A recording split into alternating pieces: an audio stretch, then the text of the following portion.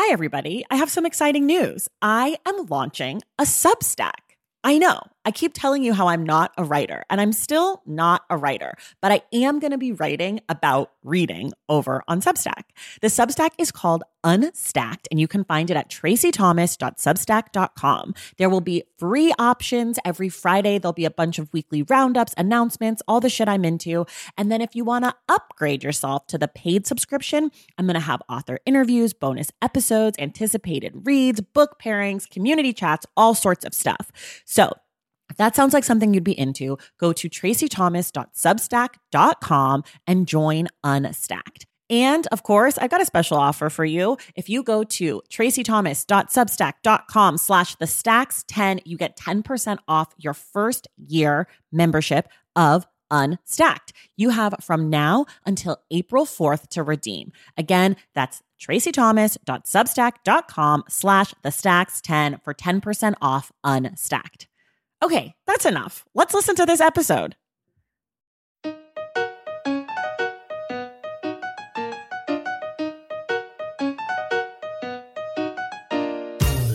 Welcome to The Stacks, a podcast about books and the people who read them. I'm your host, Tracey Thomas, and today is the Stacks Book Club Day. It's a discussion of Blood in the Water, the Attica prison uprising of 1971 and its legacy by Heather Ann Thompson. I am beyond thrilled to finally be discussing this Pulitzer Prize-winning book on this podcast after 3.5 years of kind of talking about doing this. Our guest is the brilliant activist, lawyer, and author, Derecka Purnell. Her debut book is coming out on October 5th, and the title is Becoming Abolitionists. You must read this book. It is so good. Today, we talk about the events of Attica, what stood out for us in the book, how we imagine these events playing out in 2021, and a lot more. There are some minor spoilers on today's episode. Be sure to listen to the end of the episode to find out what our book club pick will be for October.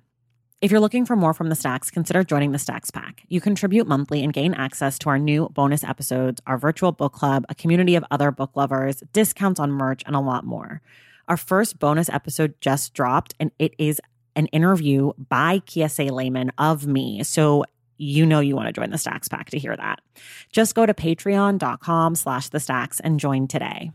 Some of our newest members include Chloe Ray, Masera, Margaret Miniman, Diana, Megan McNeil, Betsy Tomzak, Danielle Manis, Sarah, Ashlyn Siplis Hochchild, and Amanda Reiko Andonian.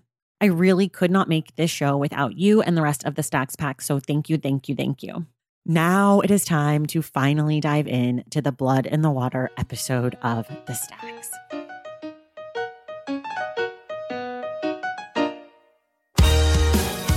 All right, everybody, this is a monumental day for the Stacks. We are finally discussing Blood in the Water, the Attica prison uprising of 1971 and its legacy by Heather Ann Thompson with the incredible, wonderful, amazing, brilliantly talented and smart and just wonderfully great Derecka Purnell. Derecka, welcome back. Hi, thank you so much for having me again. I'm so happy. I don't think you probably actually don't know this story, but people at home listening, some of them do. So I'll give you a quick, I'll loop you in. I read this book for the first time in 2017, and I loved it so much.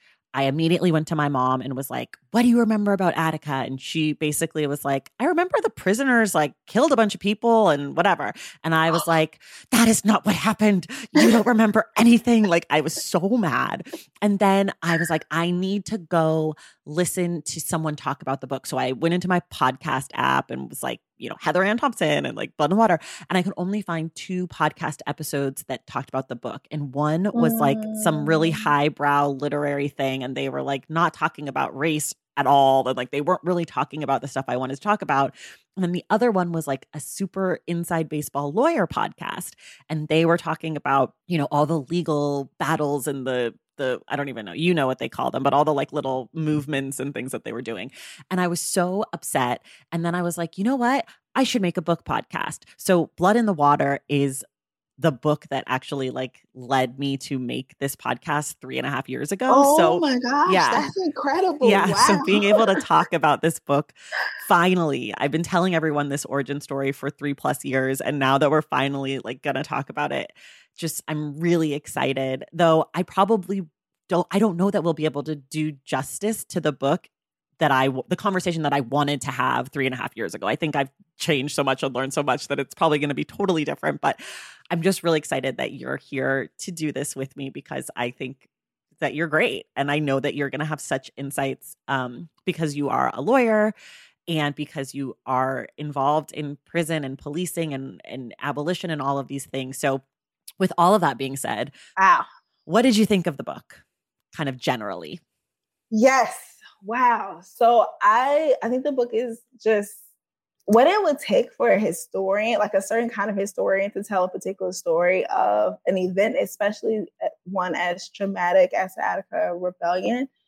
I just don't know what it was like to sit through like files and files and files and rooms and to fight and contest. And so that she was able to put all this in here, and the way that she told the story is like, some of it's through eulogy, some of it's just narrative, these like glimpses, then their characters. At first, when I read it, I was like, okay, I feel like she's being very sympathetic to some of the prison administration. And then as the book goes on, you're just like, oh my gosh, I cannot stand this person. Right. So the book is just incredibly well done.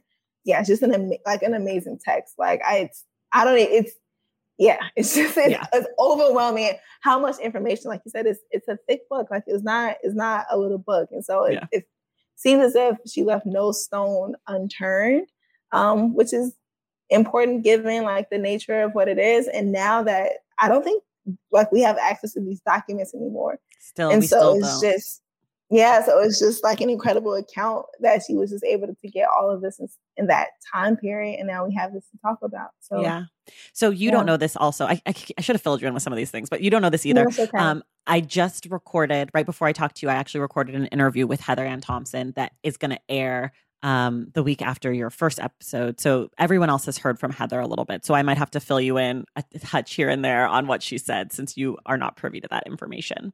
But that being said, the other thing that we're commemorating with this episode is that this month, September 2021, marks the 50-year anniversary of this uprising, which of the uprising. So crazy. I should tell people what I think of this book. Everyone knows I love this book, but I will say on a second reading, I found it a lot harder to get through. I knew what was coming. I started to remember like the details about like, you know, Frank Big Black Smith, like his torture. I kept remembering, I kept waiting for the picture that was in the book, or like there were things like that where I was like, I don't want to read this part because I know what's coming, in a way that I didn't feel the first time I was so voraciously reading the book. I was like, I need to know what happens. And so it was a little bit more upsetting for me to read the second time. I have more sympathy for people who told me the first time I told everyone to read it, they were like, why didn't you warn me? This book is like traumatic. Oh, yes. Super traumatic. Yes. Yeah. I don't know. I think I was just so wrapped up in the story and feeling like I didn't know any of this the first time that I was reading it. So I was like, wasn't really thinking about the trauma in the same way as I was this time. And I also think for me, this was sort of an introduction to me a lot about like prisons. You know, like I had read the new Jim Crow at this point, but I hadn't read a lot about what it's like in prison for people. Since then, I've read a lot of memoirs and a lot of other books that talk about this stuff. And so I had a different understanding, but this book was a sort of a weird, I guess, place to start. I don't know. Yeah, no, I can absolutely see that. So this is actually my first time reading Blood in the Water. So I learned about Attica, the Attica uprising through other texts, and then through talking to like organizers, prison lawyers. And so this is my first time getting through like the text. And so it was like, oh, wow, it's like so much more comprehensive than what I anticipated, even though I knew all of the awards, I knew all of the acclaim, I knew other work that had been done on it. So I knew this as like the book. I never gotten through the text because I had learned so much about Attica through like people and through like it's just the thing that you have to know about, you have to study. And so through like pamphlets or through like the Black radical tradition reader, right? So I had been exposed, I had known about Attica. I know like the history, I knew about the murders, I knew about all of this stuff. But I had the level of detail that she pulls together in this book I had not known. And so that's why I think when I first started reading, I was like, oh, this seems interestingly sympathetic based on like what I know of Attica. And then as the book went on, I was like, oh, okay, like I see what turns and what moves she's making to bring everything to full view what's happening. So I can imagine on the second read to get through this would be so much more difficult. But now, like, I know sort of what to expect. Yeah, it was definitely a lot harder for me the second time. One of the things that I think, I don't know if you could read this book and not have this thought, but who knows? One of the things that really struck me was how similar conditions are for people in prison 50 years later. Like, I mean, some things have changed, like people can shower more often, but so much of it is the same fucking shit. Like, we talk so much in America about progress and, you know, things take time to make change and all this bullshit. And this book was just like a reminder that actually it doesn't take any time to make change if you want to make change, if the powers that be want to see changes made. And this book is a reminder that, like, so many people's wants and desires are so unimportant, you know, like, I found this reading to be much more bleak, I think, is a way I guess I could put it. It's like there was so much that struck me in a way that I just don't remember from the first time. Like, and I think maybe because it's the 50th anniversary, and I also think because I read it in conjunction with your book. You know, I read the first half of your book. I see. Yeah, I read the first half of your book. Then I was like, oh my God, I need to read Blood in the Water. So then I quickly read through that again. And then I went back and finished your book. And I think that, like, the combination of these texts kind of in conversation was really, we talked last week about a lot of hope for me. I don't know, reading this felt really bleak. Like, I don't know. I don't know if you had that sense as well. Yeah, well, I think the first thing that I felt was just a lot of anger and frustration. Mm-hmm. Not necessarily at, like, how the stories were presented, but just because of how familiar it is and exactly what you just said, that so many conditions are the same. And when you look at the reform movement, especially the prison reform movement, the way that they present the problem of prisons is typically one of conditions and not the fact of confinement. Right. And so it's absolutely important that, you know, conditions are sanitary for as long as we have prisons, that people are, you know, treated with dignity and they're able to have food and light and medical attention and medical care, right? Like all these things that the prisons have been demanding, but also not to remember that one reason why the state had been interested in reform is because they thought that it would be a way to quell some of the riots, to quell some of the right. So it became so much about the conditions for, like, the prison administrators. In one sense, they were angry and sort of like blamed the left or blamed Black people. And in the other sense, like, even the intent of the main superintendent of the person of the correction of the Oswald figure, right? He's interested in prison conditions because he thinks that prisons can actually be a rehabilitative source. Right. Right. So he's committed. He sees himself as, like, a good guy. It's like, look, if prisons actually felt and looked how they were supposed to feel and look, then we wouldn't have these uprisings. We wouldn't have these riots. We wouldn't have these grievances. And what gets lost is actually the fact of confinement, right? That people were being incarcerated, the reasons that people were being incarcerated, and rehabilitation through prison. It's probably not a good option because these people shouldn't be in prisons in the first place, right? It doesn't speak to the condition. She speaks of it a little bit, right? She talks about policing in their neighborhoods. She talks about how some of them are incarcerated for parole violations, but it's still like the fact of the confinement is problematic. Mm-hmm. And sometimes I wanted that to come through a little bit more, but it's right. And it's not just because they were nonviolent, and she gets to, like, some of their stories, which I think is incredible, but the fact is still the problem. Right. What you were talking about before also about, like, how she kind of paints some of the figures who turn out to be horrific, horrible humans as, like, sort of sympathetic in the beginning. I agree. Like, I think Oswald is, like, a particularly of note in that way, like, that he comes across as, like, he's trying to be this good guy and he inherits this problem at Auburn, and, you know, he's just trying to, like, do right by everybody, right? And then, like, we quickly find out that he's such a pathetic small man, and, like, his ego is so fragile, and, like, that he's personally offended by all of these things and uses his personal feelings about how he's being spoken to or like how he's being perceived to retaliate and punish prisoners over and over and over again. Yeah.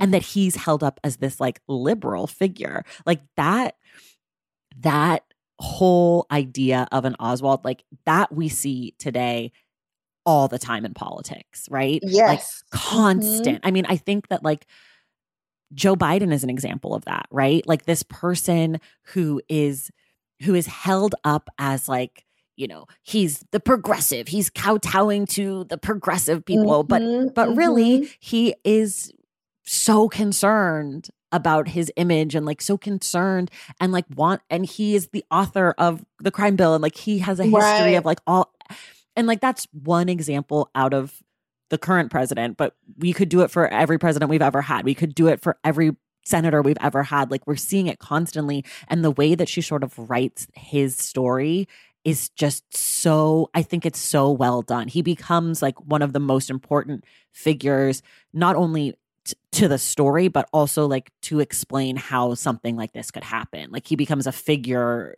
a symbol of this moment, right? Yes, no, absolutely. I think what struck me with his character, I guess it's not a character. But I know I always say character. Right, with this character. But what struck me, I guess he is sort of a character, right? Because this is her portraying him to some degree, right? So what struck me with Oswald and his remarkable similarity to other people in administrative positions who are facing people and their grievances, like the same responses, you know, change can't happen overnight. I'm on your side. I'm reasonable. I'm fighting the good fight. And then you look at the demands that were coming from the prisoners. And what's so sad, Tracy, is that they are so similar to lists that we see from like Black people, people of color at colleges, at businesses, at prisons today. Like literally like more Spanish speaking officers and counselors, Black cultural courses, better medical care and treatment, fire incompetent psychiatric staff, right? So it's so better food, better clothing, improved libraries. So many of these grievances you can find in Black neighborhoods, Black schools, from Black students and white schools. It's the same set of like demands for like the basic conditions of human life. And then you have the I'm on your side liberal person who's like, I'm trying my best, be reasonable. And it's like, be reasonable about trying to get fresh fruit, like about, you know, not receiving medical care. And so sometimes I even had to watch myself, but I was like, come on, guys, accept the 28 demands. Like, just please. You don't know what's coming. I know what's coming. So I find myself even doing that. I did it too. Right. And then even still taking a step back and having to remember like, oh yeah, this is the bare minimum. Right. Like he should be grateful that they're asking for this. Like this should be like the minimum. Right. And so sometimes it can present as like the prisoners weren't being reasonable because these demands he met most of them.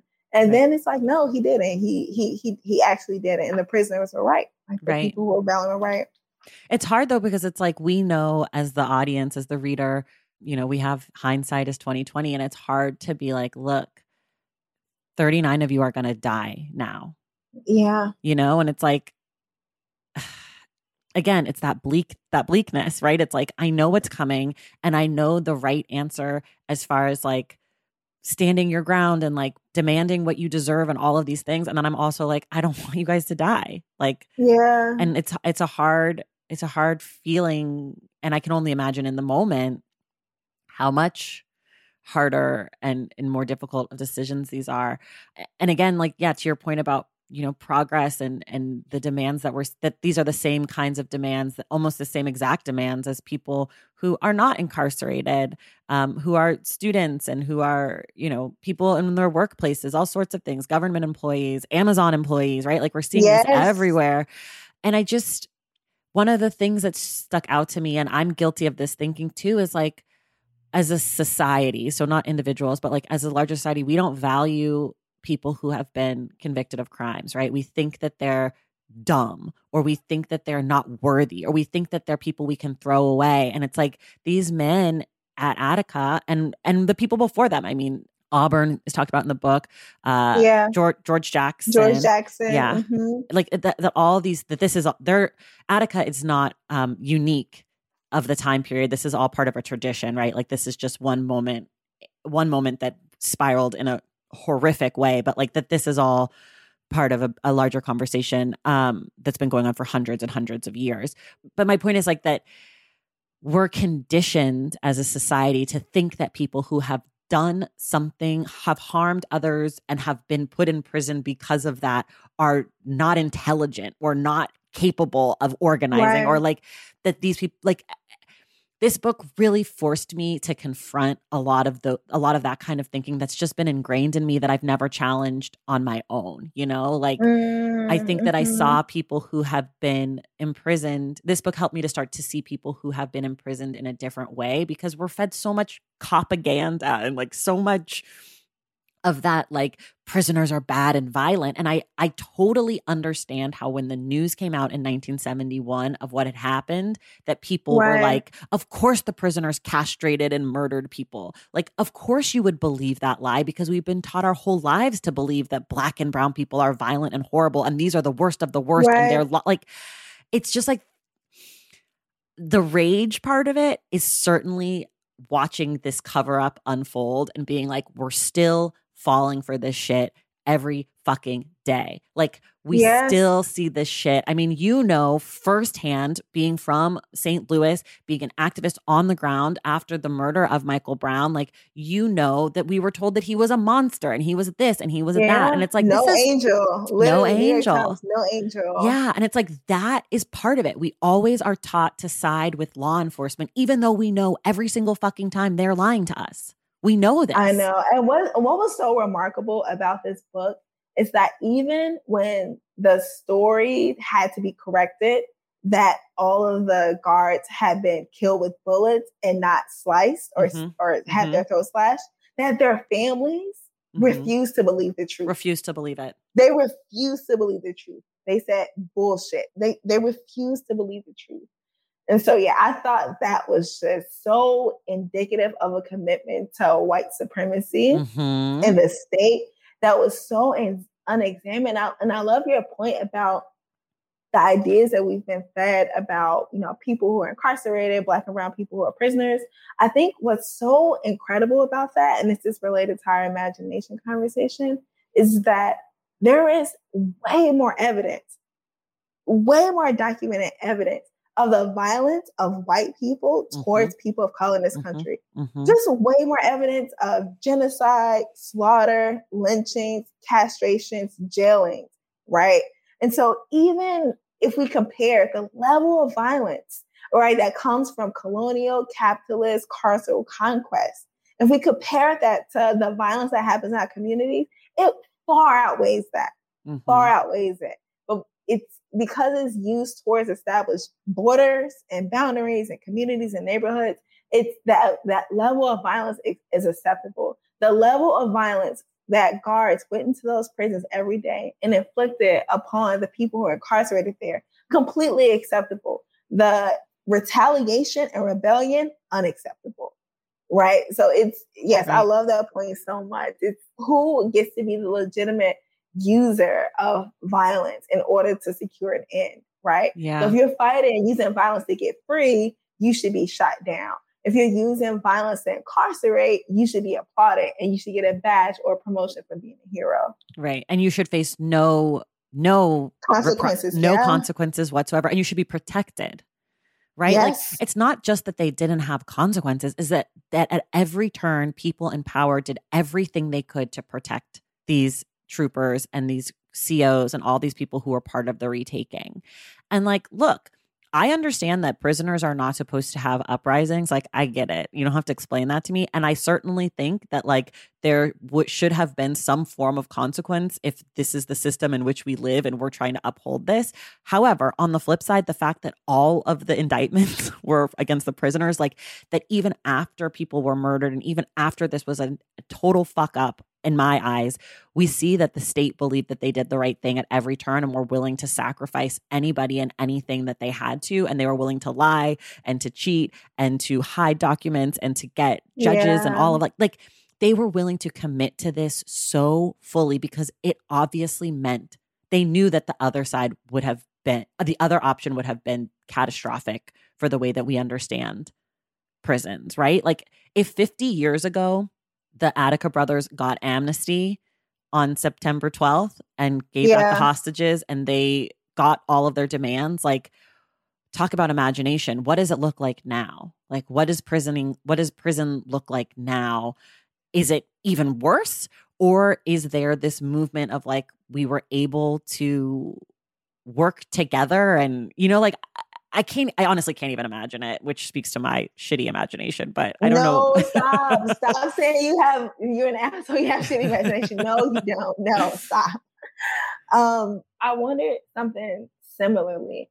And the state refusal to grant amnesty had, I think, very little to do with the actual uprising that was happening in Attica, but rather the potential of further uprisings.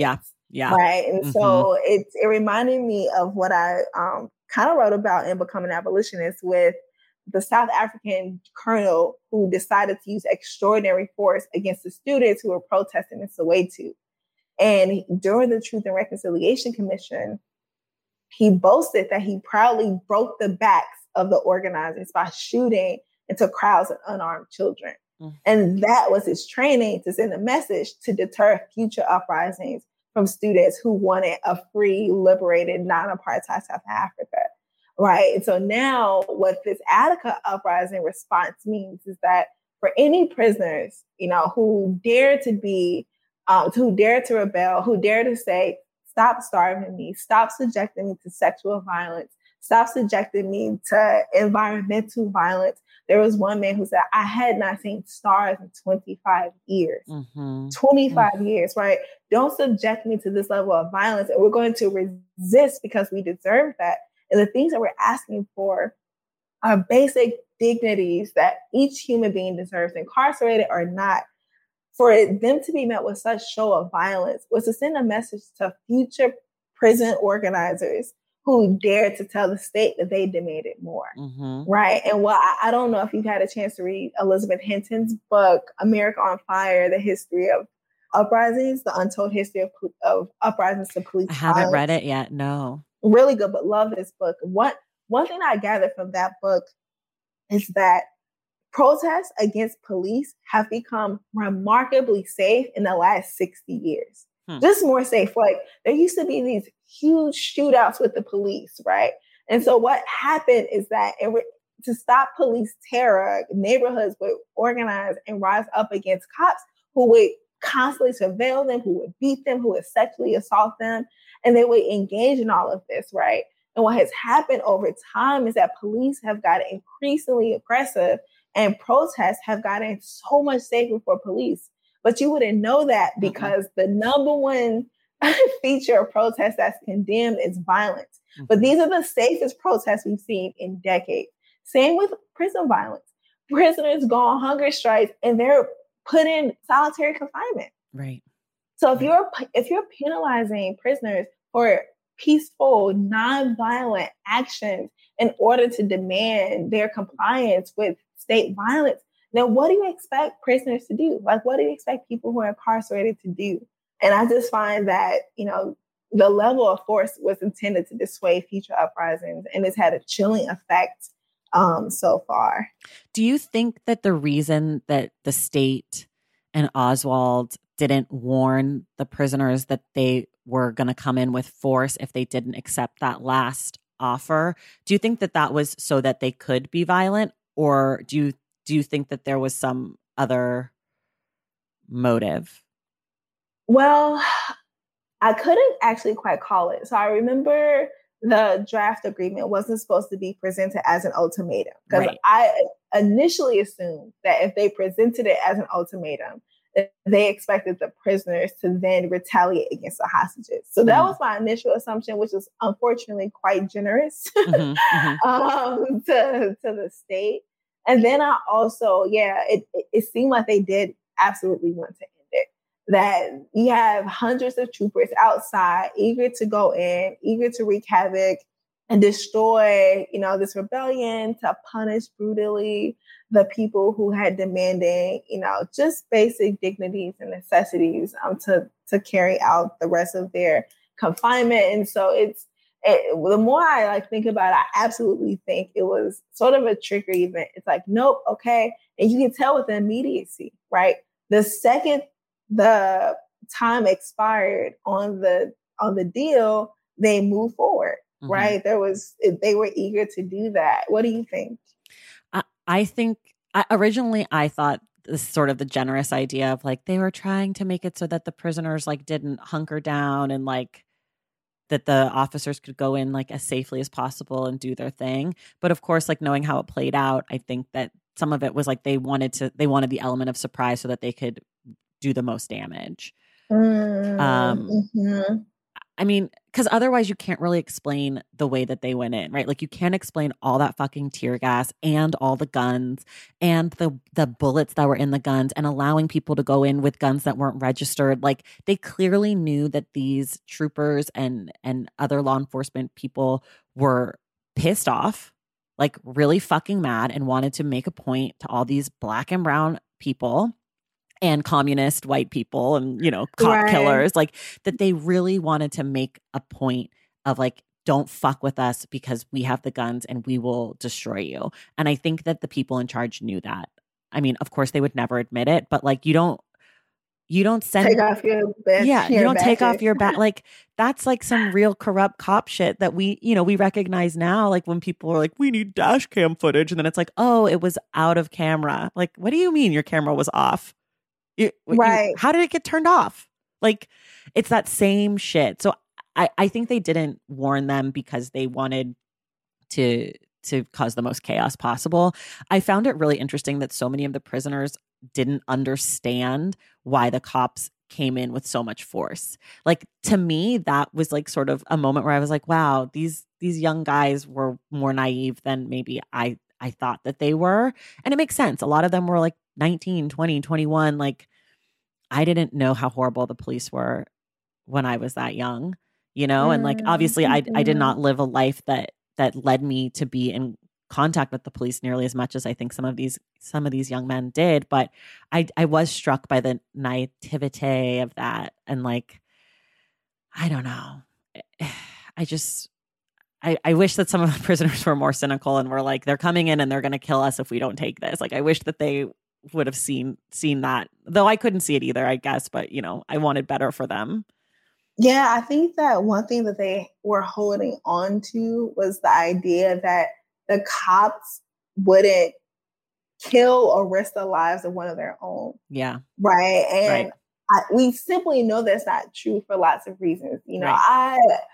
I think cops are pretty expendable. Yeah. Even though I think the job is much safer than what television or the government, what have you, let on. They let you think that every day a cop's put on a uniform and enters into a dangerous profession where they don't know if they're going to come home. It's much more dangerous to be an electrician or a gardener or a farmer or a truck driver than it is to be a cop. If you look at cop fatality statistics on the job, way more dangerous to be many other professions than to be a cop, right? But I think that cops are still expendable because they're still they're the foot soldiers of capitalism and the prison industrial complex. They serve a greater purpose, which is to maintain order so that the elite can enjoy their lives. And so Heather, what she does in the book is explain that lots of CEOs and lots of cops are also just poor white people who are dependent upon the prison as a source of employment. The cops, they depended upon being police officers as sources of employment, right? This is Ruthie Wilson Gilmore's argument that cops, the prison industrial complex, is a labor source for surplus labor. So this is where people go and get jobs. So I think that they were absolutely expendable, knowing what I know now about the profession, because these are people who give legitimacy. Their deaths give legitimacy to the violent institution, so then they can be replaced, right? So I don't think the state has an interest in preserving the lives of people who become cops, because if they did, they would be committed to abolition, which would then mean more people can live and not have to have a job predicated upon violence. And Right. so once the prisoners start realizing like, oh, they're not even sending medical help to the hostages who are here, like this is on us to take care of them.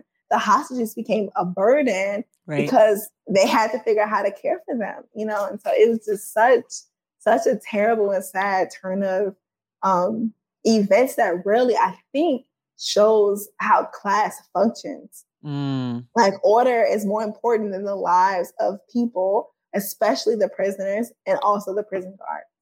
Right. That's so interesting too, because if for the state, if something happens to the hostages, it actually like is better for them. You know, like then they can say the prisoners they're monsters, they're criminals, they're killers, like they have no regard. Why should we give them anything? You know, like the death of the hostages, I'm sure the state would have preferred them to have been stabbed somehow, but like those deaths actually helped the narrative for the state. Yes. Which is so fucked. Okay, we're gonna take a quick break and then we'll be right back. Taking care of your health isn't always easy, but it should be at least simple. That's why for the last 3+ years, I have been drinking AG1 every day, no exceptions. It's just 1 scoop mixed in water once a day, every day, and it makes me feel nourished and strong enough to tackle whatever else might come my way. That's because each serving of AG1 delivers my daily dose of vitamins, minerals, pre- and probiotics, and a lot more. It's a powerful, healthy habit that's also powerfully simple. The nutritional insurance that AG1 provides has been vital to keeping me productive and focused. It helps me cover my bases in just about the time it takes to fill a glass of water, scoop in 1 scoop of AG1, and then drink it. So I don't know, 75 seconds?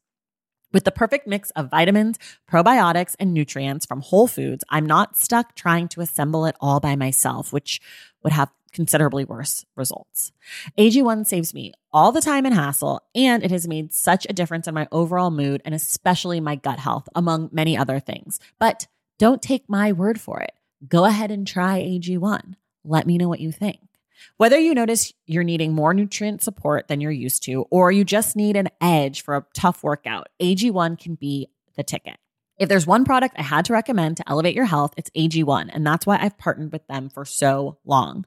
If you want to take ownership of your health, start with AG1. Try AG1 and get a free 1-year supply of vitamin D3, K2, and 5 free AG1 travel packs with your first purchase exclusively at drinkag1.com/thestacks. That's drinkag1.com/thestacks. Check it out. BP added more than $70 billion to the U.S. economy in 2022 by making investments from coast to coast. Investments like building charging hubs for fleets of electric buses in California and starting up new infrastructure in the Gulf of Mexico. It's and, not or. See what doing both means for energy nationwide at bp.com/investing in America. Hey, it's Kaylee Cuoco for Priceline. Ready to go to your happy place for a happy price? Well, why didn't you say so? Just download the Priceline app right now and save up to 60% on hotels. So whether it's Cousin Kevin's Kazoo Concert in Kansas City, go Kevin, or Becky's Bachelorette Bash in Bermuda, you never have to miss a trip ever again. So download the Priceline app today. Your savings are waiting. Go to your happy place for a happy price. Go to your happy price, Priceline. Okay, we're back. I have to ask you a hypothetical, back to imagination. This is something that I've been obsessed with since my first reading, and I am still obsessed with it. Oh, wow. If this happens in 2021, who is getting called in as an observer? Who are the people that you think prisoners would want to be there, and or some of the people that the state would want to be there also? Wow, what a question. I've been thinking a lot about it. Okay.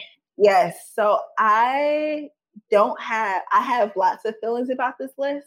Okay.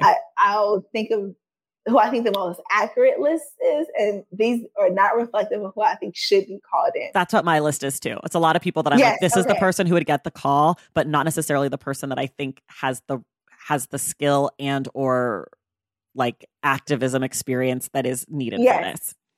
Okay, so some of these people do, some of these people don't, but this is who I think would loosely be associated as observer list. So I think that Sherilyn Ifill with LDF will probably be called in. I wasn't sure if women would be called in or not today. I thought about that a lot. Oh, that's interesting because they called for Constance Baker Motley and Shirley Chisholm. So I was like, yeah, you're right. They did. They did. Yeah. I don't know. I didn't really put any women on my list because I was like, maybe they wouldn't let women go, but who knows? Oh, wow. So yeah, I would say Sherilyn. I feel like she's ED of LDF. So I think she would be a huge one. I think Al Sharpton would be a huge one. Oh, good. Yeah. Yeah, I think people would like sort of expect him. I can also see Farrakhan being requested because there's still a significant Muslim population, Black Muslim population. Yeah. Who else do I think would be called? Okay, I'll give you some of mine. Yes. Again, these are not the people I think should be called. These are the people that I think would show up. I think Sean King would be on the list. I don't think Sean King would be on the list. So I'm very curious about why you think Sean King would be on the list. Sean King would end up on the list from the state. Because remember the prisoners had people and then the state had some people that they were like, oh, well, we also think this Black person should be there. But why do you think they would call Sean King? Because I think that they would be like, oh, he's a Black activist that Black people listen to. Like, I think that would be the misguided, like, well, but he's also like, we can work with him. Like, he talks to the media. Like, I think that there would be some push to have him in the space. Wow, you threw me for a loop. I was not expecting that. The other person I thought of was Ben Crump, the lawyer. Yeah, I thought Ben Crump too, yeah. And then I thought of some journalists. I think perhaps Wes Lowry. Wes Lowry, yes, and absolutely. I also thought of Clint Smith because I know that he does a lot of like writing and he works at The Atlantic, but he also has spent a lot of time in prison. So I think that he might make the list. And then the only women that I sort of loosely thought of were the 3 women of Black Lives Matter, because I think, again, that's like, those are, like the way that they wanted the Black Panthers there, like that there is a larger party activism there. Wow. Or groupthink. So those are, and then I also think probably like AOC, like I think there, or maybe Cori Bush, or like maybe some elected officials that are like popular, because there were definitely some like popular names. Maxine Waters. Yeah. I can see Maxine Waters being called in. I could see Maxine Waters going and being like, yeah, same. I could really see her actually showing up. I feel like I'm missing probably like some New York Times-y people, like real like well-known journalists, but maybe that today's day it would be like Don Lemon. You know what I mean? Like maybe it wouldn't be a writing journalist. Maybe it would be like a TV personality. Oh, yeah. Wow. I love this question so much. Now this is what I want to do for the next 30 minutes. Yeah. Come up with an observer list. Yeah. I think I also probably didn't come up with enough people from the state side because I just don't know those people. But I'm sure they exist. Like, do you think they call in like Tim Scott and they're like, you're a Black Republican, like go in there? Oh wait, are we thinking New York? Or we think no? I'm thinking isn't Tim Scott the Black senator from South Carolina? South Carolina, yes, but I think it would be state specific. So I think if it was New York, it wouldn't be Tim Scott. Right, they'd have to find a Black I Republican. don't think they will, because yeah, you're right. New York, so blue. Yeah, it would be. I can see them calling like Glenn Ford, which is interesting because Glenn Ford was at the Fortune Society, which was a huge prison advocacy group. But I can see them calling like Deanna Hoskins. See, like I don't know my New York politics well enough. You're giving me names I don't know. Oh yeah, so people who are with like clothes makers, no new jails. Got it. Voice. What's his name? Oh my gosh, the person who helped with the Amendment for Organizing in Florida. What's his name? He couldn't even vote in the election, but he organized. Yes. Yes. Oh my God, it's on the tip of my tongue. Desmond Meade. Oh my gosh, that was going to drive me up a wall. I know it's probably very specific, but no, I know that feeling. Desmond Meade and Norris Henderson, they are like people who are formerly incarcerated that lots of people on the political spectrum trust. In this work. So I would say they would definitely be called in as observers. And I think the state will probably be okay with that. Yeah. Yeah. I could see that too. Okay. On the flip side of this question, and this is another thing that I thought a lot about after my first reading, less so this time, is how is this event different if Malcolm X, Martin Luther King, Medgar Evers, these civil rights leaders are still alive in 1971? In 71? Because there's no way that they don't call Malcolm X to be an observer or ask for him to come, or Martin Luther King if those people are alive, right? Like they're on the list. Right. They're on the list. Do they show up? Are they involved? Do they distance them? Like, it's complicated. So Malcolm X falls into disfavor with the Nation of Islam. He, converts to a more traditional form of Islam, starts his own mosque. So he's in a different relationship with the Nation of Islam and the Black Muslims who are probably incarcerated. So they called for Farrakhan, and Elijah Muhammad said no, Farrakhan couldn't go. So it could be the case that Malcolm X then enters, but not through the Nation. But he's the New York. He's got the New York Temple, so he is the New York guy, right? Yes, but not with the Nation, though. Not with the Nation, but don't you think some of these guys maybe would have made a slight semi-split? Like, do we think that he still has favor in New York? That's what I'm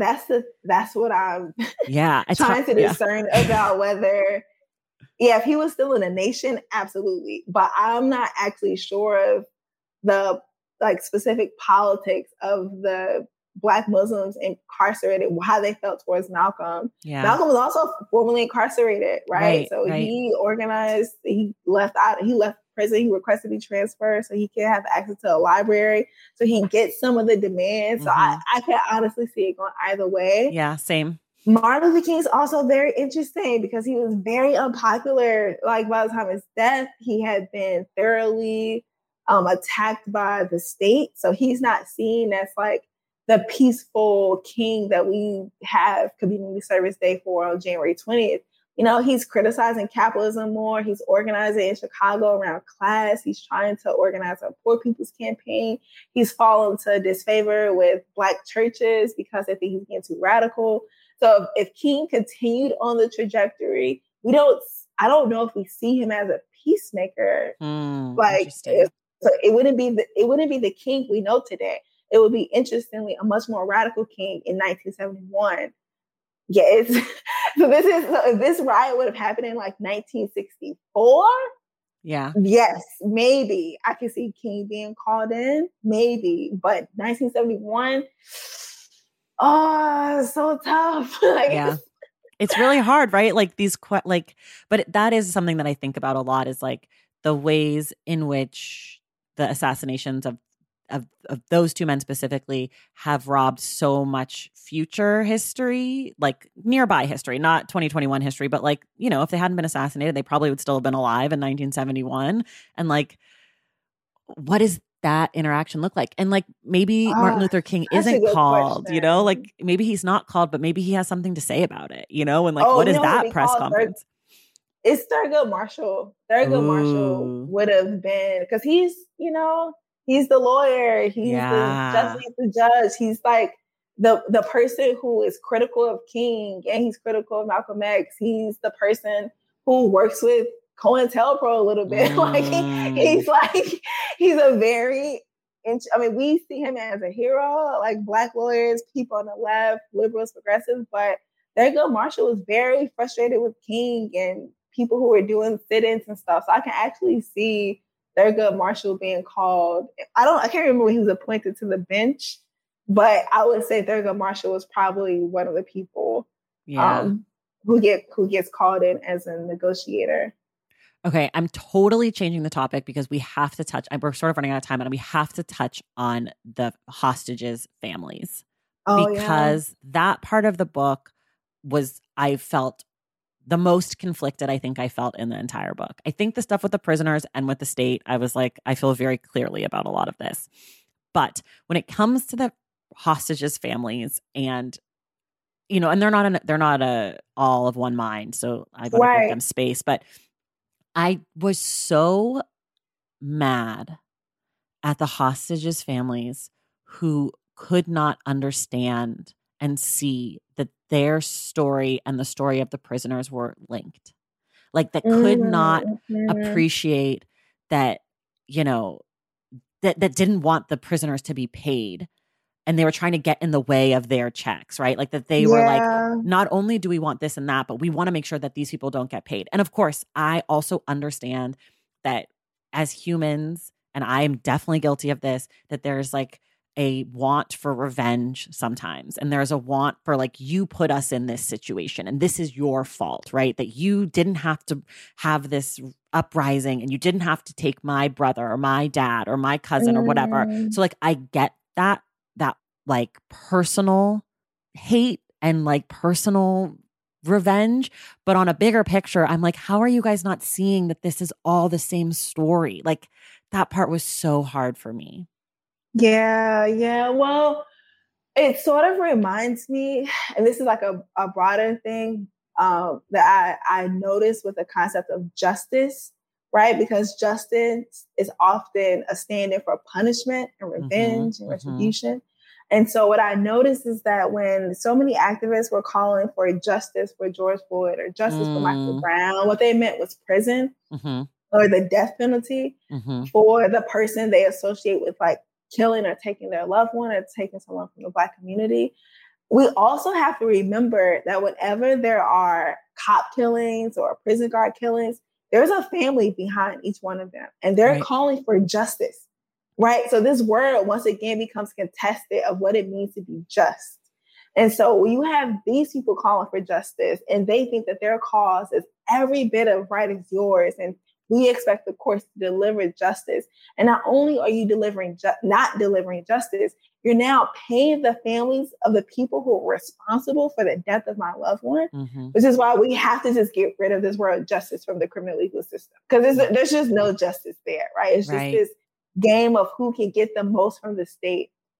And every time I've noticed, even with like Mumia Abu-Jamal, whenever people are organizing to get him healthcare, to make sure he can get, you know, his hepatitis C shots, to make sure that he can recover from COVID, the family of the cop that he was convicted or accused rather of allegedly killing, they organized to stop this. The police organized to stop this. Whenever people are trying to get Assata Shakur off of the like FBI most warrant list or trying to stop her to be a fugitive, the cops' family organized against that. I mean, this is 40 years later, right? 40 years later, people are still livid about, you know, her flight to Cuba. They're still upset that Mumia is claiming that he's innocent. They're angry at, you know, these appeals for freedom, even today in 2021. So that those hostages' families were so angry and so upset, I think just reflects this broader trend of what people think justice is and how they have so much faith in these systems that they're capable of delivering something called just, whether it's monetary through a civil lawsuit or through a prison conviction or through a pardon, through clemency, whatever. They are so invested in this singular system that it becomes it becomes a basket that they put all of their eggs in, right? This is why we have to reduce our lives on these systems in the first place. But yeah, it's just, it's frustrating. It's frustrating. And the other part of it is like, in this particular story, we see time and again, the people who killed the hostages, the people who fucked over these families, it wasn't the prisoners. It was the state. Right. You know, like in this case, it's not even as direct as it is in the Assata. You know, if you believe that she did it and that's your family member, then you believe she shouldn't have things because you want to punish her. Sure. But in this case, it's like the state, the prisoners didn't send you those checks to try to fuck you out of being able to sue them. You know, like the prisoners, the prisoners didn't do a lot of this stuff to you. So I understand being mad at them because without them uprising, then there is no hostage situation. Like I fully fucking get that. And I'm sure that if I was a family member of the hostages, I wouldn't be as, you know, I wouldn't be as like feeling as strongly as I am right now. But what, given as an outsider's perspective, which is all I can offer, obviously, is like, they didn't try to trick you out of your money. They didn't do anything to try to harm your family members or harm you.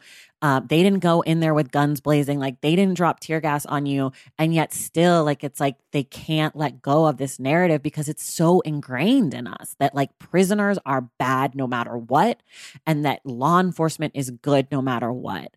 And like, and that's complicated by the fact that these hostages are law enforcement. Right? Like, those were their jobs. Super law enforcement. And some of them were civilian employees of Attica, but still like in their jobs were predicated upon the exploitation and incarceration of people who are exploited in their neighborhoods. Right. And right. like, it's like that. The reason your partner, your husband, your brother have a job is because of capitalism. Because it undermines and exploits Black people in these other areas in Brooklyn, in the Bronx, in Harlem. They get sent to upstate, and you have a job because of that.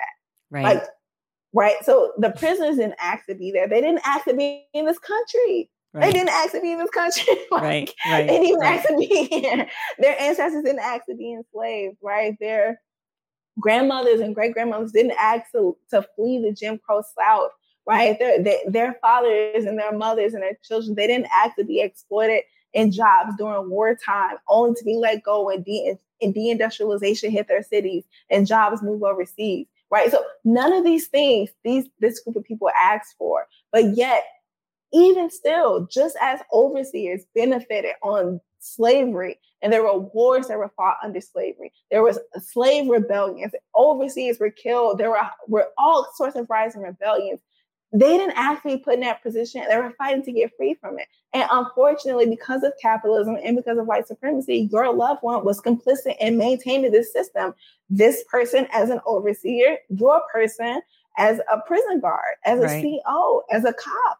And it's just like, we have to reckon with your complicity in this system, or you can help join the people who are trying to undermine it. So yes, it's so infuriating. Yeah. That it's simply presented as like guards versus prisoners, but it's actually capitalist slave owners, plantation owners, people who, the 1% who's forcing these rebellions in the first place, forcing this polarization in the first place between the people who are hella exploited and people who are slightly exploited less above them. Right. And the other thing, this is so small, but the family of the hostages invoking the Truth and Reconciliation Committee in South Africa, that really pissed me off because you know damn well those motherfuckers would have hated Nelson Mandela and everything he stood for if they had been in South Africa. And that shit just really just like irked me on just like a fucking know your history shit. Like, it just really made me mad. I know. The worst, like, history is it's making me think of your conversation. Like, you just asked me about King. It's like, the king that we remember, that we're taught about, that king would have been invited, but not the king in like 1968 to 1971. Right. And so, yes, you just get to invoke Nelson Mandela, but not actually the revolutionary violence that he committed. And the fact that he was a prisoner. Yes. Like, but he's like one of the most famous prisoners ever. Like, you don't get to invoke his legacy talking shit about prisoners. Like, that is what he was. That was his legacy. And speaking of legacy, but part of the reason why he was a prisoner was because the ANC also formed a militant wing that was violent against the apartheid government, because all of the nonviolent peaceful actions they didn't care about. They didn't care about. So you just don't get to hide all of this history and then talk about his peace. No. And just just invoke truth and reconciliation and not deal with the whole history that led up to it. No. Okay. I just want to, this can be brief also, but what is the legacy as you see it 50 years later of Attica? Oh, this is such a good question. I know it's sort of a big one. Yeah, it's a huge question. So I think what's incredible about Attica is that for the last year under COVID, watching all of the prison strikes, the hunger strikes, the rebellions, the uprisings that's happened in prisons and in jails all across the country, one legacy, unfortunately, is that many people are demanding the same sets of demands, except for like transfer to a non-imperialist country, but roughly demanding the same sets of demands that we witnessed from 1971. And even those demands, like you said earlier, have been part of a greater tradition of people organizing within prisons to try to get free, to try to get some relief to try to get some like literally fresh air, fresh food. So watching those state repress the same set of demands and organizing around the same demands, I think is one legacy in terms of the police. I also think it's incredible that people are still continuing to sacrifice their bodies, their times, the little freedoms that they do have while they're incarcerated in order to figure out how to like fight back against the state. So there's still a tradition of jailhouse lawyers. There's still prisoners who are organizing every single day. Just early this year, there were 2 uprisings in St. Louis at the jail. Mm-hmm. So people who were breaking windows, setting fires, throwing couches out, saying, help us. They're leaving us in here to die. Right. And so one thing I hope that we hope that we draw from the legacy of Attica, that it's imperative that we're connected to people who are organizing and who are doing work on the inside, because without like their organizing, we just have no idea what people are going through until they tell us or until it's too late. And so I am so excited when I learned about inside-outside campaigns or inside-outside book clubs. Early this year, I was in an inside-outside book club, and I had a reading partner who was incarcerated. Now he's out, thank God. But I was able to read together, and then it became less about the book and more about a sense of community. He started telling me some of the grievances that he was experiencing, what it was like for him to be incarcerated while COVID was happening. Right. So it's these sorts of connections I hope are in the legacy of Attica. They also help us to figure out how to forge relationships and help people who are currently incarcerated trying to get free. Yeah. So good. Okay. I'm going to mention just 2 small legacies that one is not great and one is good. One that I think that is not great, the one that I think is an unfortunate legacy is the way in which the media still continues to believe the state at every turn. I think that like we still are seeing this and the ways that the media is involved in politics without being accountable to these political actions, or like, I guess not politics, but human rights. I mean, the whole thing, like the way that the media is still here. And then the other thing, and I hadn't thought of this, but Heather Ann Thompson mentioned it when I spoke to her earlier, is that the litigation part of this story and how the prisoners didn't just take it, and that they were like, we are people and we deserve rights, and we are going to have lawyers join us and push back, not just against us being indicted and being charged, but also demanding that we are owed something. And I think that like that, I don't know a ton about it in the history of it, but in my mind, I feel like that leads us to where we are now in the ways that people push back against the state through litigation. You know, like I think that that's part of the conversation. So yeah, those would be my kind of 2 bigger legacy things, aside from what you said, or in addition to what you said. I would love to respond quickly to the part about the prison litigation, because I'm so conflicted around the prison litigation. Like, deeply conflicted, right? So in the one sense, it's absolutely incredible that there's a tradition of movement lawyers. Even today, like Access St. Louis works for our city defendants in St. Louis, and they're currently litigated to close the workhouse. My first litigation I've worked on was a prison closure campaign, right? So I think it's so important. And what just made me so angry about what happened in Attica, just reading the part where the lawyers went to the judge's house like 3:00 in the morning. They made their arguments. He signed the federal order that was a temporary injunction. The lawyers take this injunction and they like rush to the prison and they can't even get in. Right. And it reminded me of something I learned in law school in one of my first classes. And it was that the court has no army.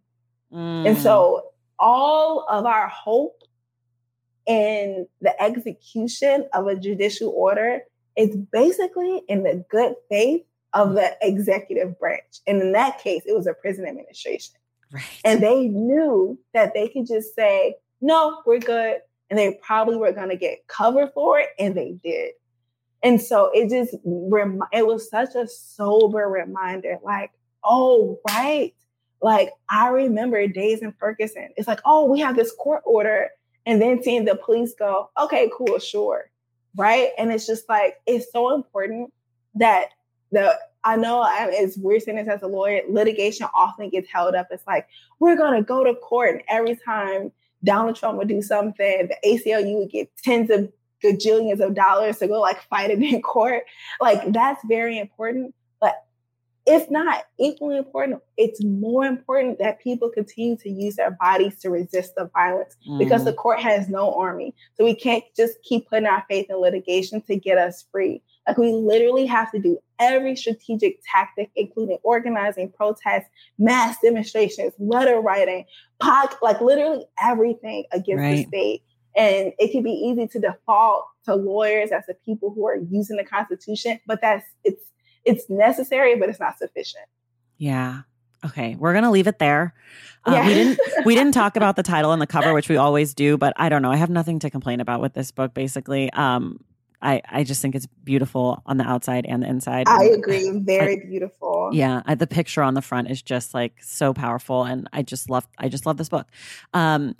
Again, here's my last push on the podcast, but I will continue to push all the way through October. Derecka's book, Becoming Abolitionists, Police, Protests, and the Pursuit of Freedom is out October 5th. That is a week from Tuesday. If you're listening to this, please put your pre-orders in. Please request it at your library. Please make sure that your bookstore is going to have it for sale. It's a great book. You do not want to miss it. Also, pro tip, buy a few copies for family members for the holidays. I'm just saying it's a good one. Thank you. People need to read it. Thank you. Derecka, thank you so much for being here. Of course. This was incredible. I literally could have just kept talking because I know you're just so funny and so brilliant. You were able to bring out very specific parts of the book that made me like angry and sweaty and happy and curious. I'm sweating too. Thank you so much. Yes. So thank you so much. Thank you. And everyone else, we will see you in the stacks. Thank you all so much for listening, and thank you again to Derecka for being my guest. Our October book club pick is a modern day classic about love and friendship. It is Terry McMillan's 1992 book, Waiting to Exhale. We will discuss the book on Wednesday, October 27th, and you can tune in next week to find out who our guest will be for that conversation. If you love this show and want a little more of it, head to patreon.com/thestacks to join the Stacks Pack. Make sure you're subscribed to The Stacks wherever you listen to your podcasts. And if you're listening through Apple Podcasts, be sure to leave us a rating and a review. For more from The Stacks, follow us on social media at The Stacks Pod on Instagram and at The Stacks Pod _ on Twitter. And check out our website, thestackspodcast.com. Our editor is Christian Duenas. Our graphic designer is Robin McCrite. And our theme music is from Tagira Gis. The Stacks is created and produced by me, Tracy Thomas.